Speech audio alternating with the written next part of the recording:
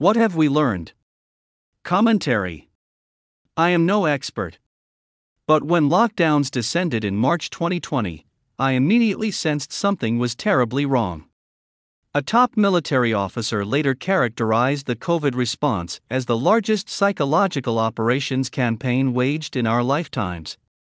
The military would know about such campaigns, as they have entire departments devoted to psychological warfare. As enforcers and believers surrounded me, how did I sense right away that something like a cult had taken over? I wanted to believe and to belong. But I couldn't. It would have been much easier if it all made sense to me. However, anything like a cult or cult-like thinking viscerally repels me. Many signs and messages and people appeared over these past few years, and I was not always sure how or why they appeared. Often, I felt like I was riding on grace without a road or map. Staying open to see, I prayed a prayer I have often used: God, please show me what I need to know. Another prayer that I have used in past harrowing times proved useful: God, give me strength, clarity, and endurance. I was in my classroom with other teachers nearby in theirs when the Virginia governor announced something grave, with rumors that he was going to close all schools. Students had already been sent home.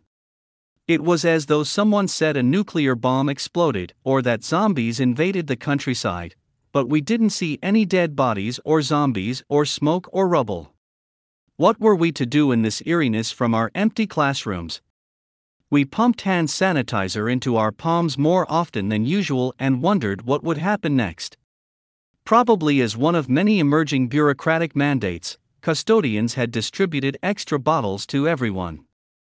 Within days, we were all told to stay home. We did our best to use computers to reach students from home, but mostly school ended for the year in 2020, almost 3 months early. It never made sense to me. I didn't like Facebook, but it had helped some with loneliness before, and I corresponded with interesting people all over the world that I would not have met otherwise. I felt like there had to be people out there who were questioning like me. In a weird paradox, the same internet that created with coordinated speech terrible mass conformity to lockdowns and injections, when almost all networks spoke the same phrases to promote fear, was also a place where we could find alternative opinions. I scanned FB for people who were not putting their pictures inside "Stay Home, Save Lives" graphics or "Stay the F Home." I glanced at profiles for dissident and independent thinker qualities. Former rebel groups and what I thought were independent thinking groups were silent. The world was crumbling, psychological warfare ramping up, but I sensed that I could not possibly be alone in my disbelief, so I sought others.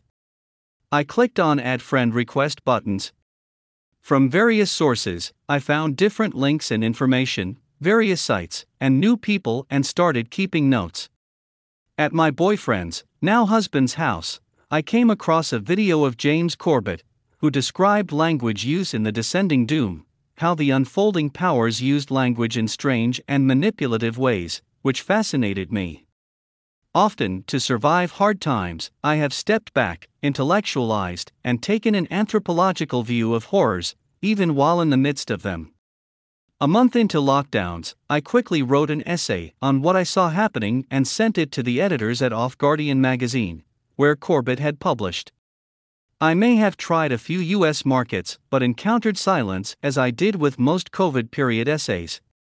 I didn't know these Off Guardian writers and editors previously but learned on their site that they created it several years after the Guardian editors banned them from making comments on its open comments section. Show me. I had asked God, like stones forming a pattern to find my way in the dark or breadcrumbs leading to a house of refuge. Editor Tony Sutton asked to reprint my essay in the Canadian magazine, Cold Type. Sutton also reprinted an essay I wrote in June 2020 on armed Michigan protesters. Adbusters magazine published one of my early essays during the summer 2020 riots, that madness when all restrictive distancing mandates were suddenly abandoned and politicians and bureaucrats excused the riots and rioters. I messaged a new FB friend and asked him what he thought about what was going on, commented on how strange it was, and wondered when it would end. He noted that almost all politicians fell in line with the narrative. However, Ron Paul was one of the only public figures speaking against lockdowns, he said. I went to Paul's site, read essays on lockdowns, and listened to some talks. Early on, I found Jeffrey Tucker online, as another almost solitary voice. Later, I found Naomi Wolf, author of The Beauty Myth, whom I had admired since hearing her speak when I was in graduate school in my 20s. On FB, she posted questions on COVID numbers and noted that pharmaceutical companies that stood to profit massively from vaccines funded the Centers for Disease Control and Prevention that was promoting masking, distancing, lockdowns, and then injections. I happened upon Scott Jensen, family physician and former senator from Minnesota, who described a letter he received from the CDC instructing doctors how to complete death certificates, when he had never received such a letter before. Montana physician Dr. Annie Bukasek also spoke on death certificate manipulation. These discoveries were while most everyone around me behaved like this all made sense, and that we just had to comply a little longer, then governments would release us from lockdowns. I had very few people to talk to. In the past, with peace activism, work I had done since the Iraq and Afghanistan wars, I would have shared openly and widely what I found. I would have shared in emails to friends, colleagues, and family, and on social media, but I did so only surreptitiously during this time. I decided early on that I would keep searching but would do my best not to lose friends. This time felt dangerously different.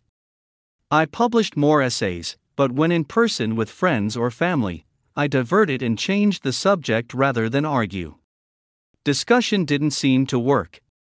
As mandates wore on month after month, I searched online for districts where I could move to teach that didn't demand face coverings for students and staff. I wished I could flee and take my son with me. To support them and connect with dissidents as I found them, I shared their links or actions widely in comment sections and messages. I wrote letters to editors of papers that were ignored. I sent FB messages, widely but carefully because, as a single mother, I had to keep my job to make house payments and to support my teenage son, who was still at home. People were losing their jobs for clicking the like button on a social media post. Some believers spewed vicious cruelty and vitriol when anyone questioned masks, lockdowns, school closings, or forced shots. Early public crucifixions showed me that we were in perilous times, like nothing I had ever lived through before. I began to ask early in lockdowns and still ask who made millions or billions for their actions and speech, and who had their licenses threatened, their livelihoods jeopardized, or even their lives threatened in this period. Who spoke with voices of conscience regardless of the costs?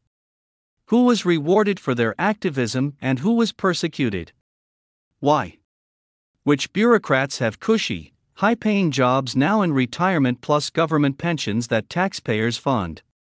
Mark Crispin Miller, NYU teacher and expert in modern propaganda, gave his media studies students articles with varying perspectives on the effectiveness of face masks. Then a student spread hate about him on the internet, calling for his firing. His department abandoned him. Miller did what good teachers have always done. What I have done: give students provocative reading with divergent perspectives to encourage their critical thinking and discussion. When regenerative farmer, author, and longtime self-proclaimed nonconformist Joel Salatin made an irreverent joke on his blog about coronavirus, "I want coronavirus," he said, "to get it over with and develop immunity," the comment made national news, while his former devoted followers dragged him to the town square to crucify him. Mother Earth News cancelled his long-running column.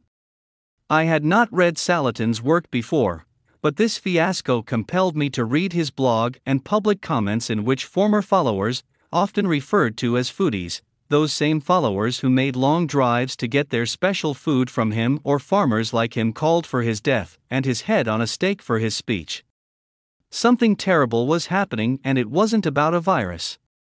Similarly, when Governor Kristi Noem did not lock down South Dakota in 2020, someone on Facebook commented that her head would look good mounted on his wall. No one objected. Others piled on to condemn her. Shocked and appalled, I wrote an essay about this violent speech, which was published in Global Research and the Columbus Free Press, but as darkness deepened, I asked editors to remove it. I worried for my son's privacy and safety. Friends and neighbors were turning against each other for their thoughts and expressed opinions. Distancing orders, lockdowns, and shot mandates fractured families. Friends helped. Which kinds?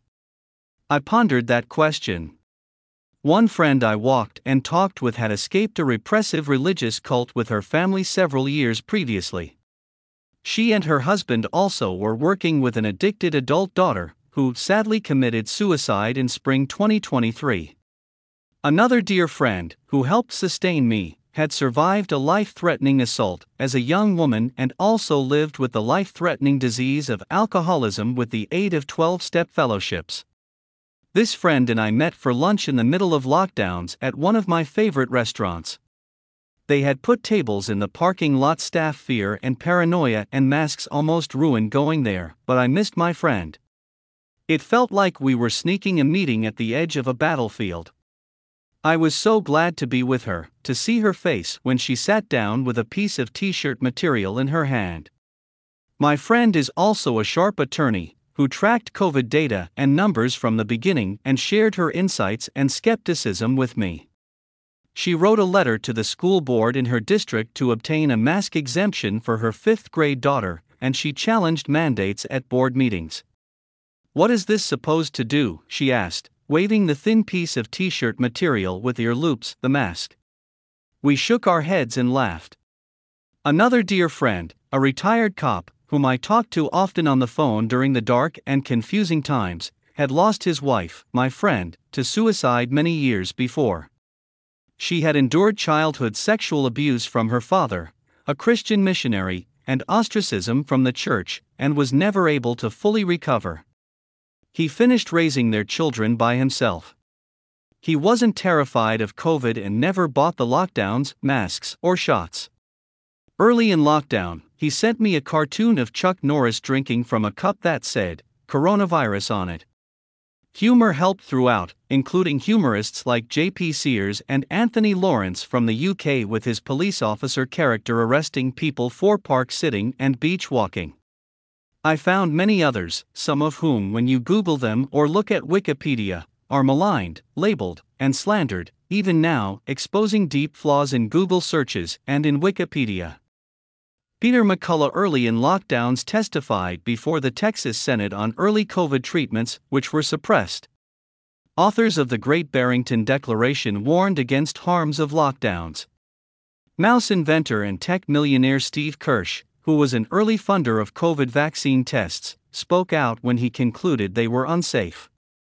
And Cheryl Atkinson interviewed an Amish Mennonite farmer and a scholar on how Amish Mennonite communities fared through the crisis. "We made more money in the last year than we ever did," the farmer said of the strictest lockdown period. In addition, I came across Alfie Oakes in Naples, Florida, who kept his cheerful, wholesome seed-to-table grocery store and eatery open and did not demand staff or customers mask their faces. Oakes received death threats for this, I read. While sharing links in comment sections and with allies I trusted, I also published articles.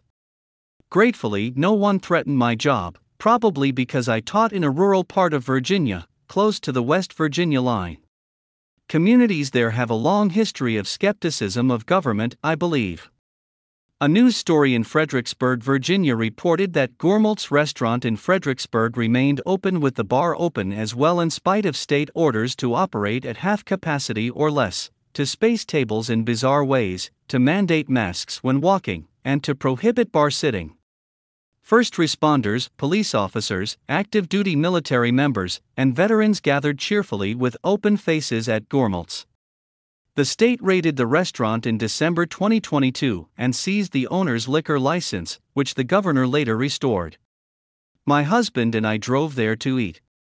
We also found a friendly outdoor bar in Fredericksburg that remained open, had live music, and didn't demand face masking. Service members from nearby Quantico Marine Base frequented it. Dissidents and outsiders saved lives and uplifted spirits during this dark period. We found each other and are still finding each other, making new and hopeful alliances. What are we learning? How are we repairing harms? Sadly, many, especially young people, still suffer trauma and fallout, physically, emotionally, and spiritually. From the Brownstone Institute.